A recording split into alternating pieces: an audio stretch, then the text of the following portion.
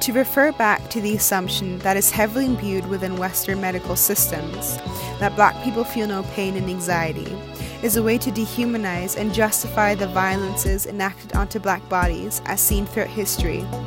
to now where the narrative of mental illness is coded white and purposefully leaves out and neglects people of color or pathologizes them. We see the narrative of mental illness be wielded as a protection tool for white shooters, to be depicted as vulnerable and unstable, where the medical model defined by A.J. Withers is used to individualize the disability, therefore neglecting the socio-political and cultural influences of their actions. While mental illness in Black communities has historically been used to further pathologize and incarcerate them, a very telling example of this is the Protopsychosis by Jonathan Metzer,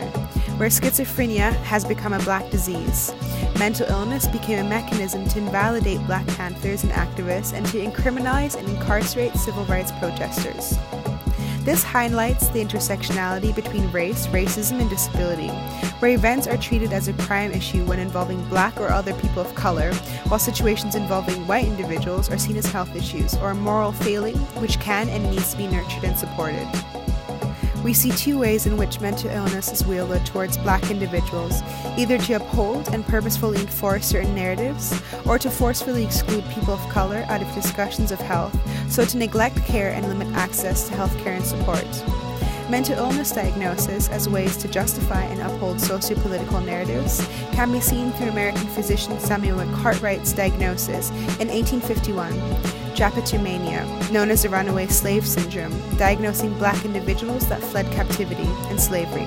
This diagnosis was a way to justify slavery and reproduce a narrative of Black inferiority, or as seen in Mary Nana Amadankwa's speech, Willow Weep for Me, a Black woman's journey through depression, where she discusses how her depression was perceived as intolerable and non-existent through produced narratives of the strong Black woman, which not only limits but also assumes that emotional hardship is written in a Black woman's DNA, justifying the violences enacted onto her as she is assumed to be strong enough to cope. The history's current violences and oppressive structures, which cause a lot of emotional distress and trauma, are frequently not acknowledged, and yet mental illness is rampant in many Black communities and communities of color. The assumption that socio-political cultural climate bears no influence on individuals' psychological and physical health is purposeful neglect. Ignoring the individual trauma of engaging within racist anti-Black colonialist systems and even intergenerational traumas, which are often not at all acknowledged.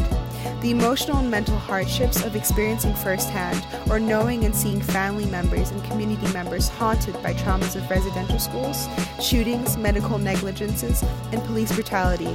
The ignoring of such rampant mental health issues are active ways of continuing to deny the realities many communities of color face, and the ongoing struggles they live with, the ways of further dehumanizing and enacting violences onto communities through purposeful policies' lack of access to quality care. So when considering the ways in which racism has a medical history which affects the lives of many people of color,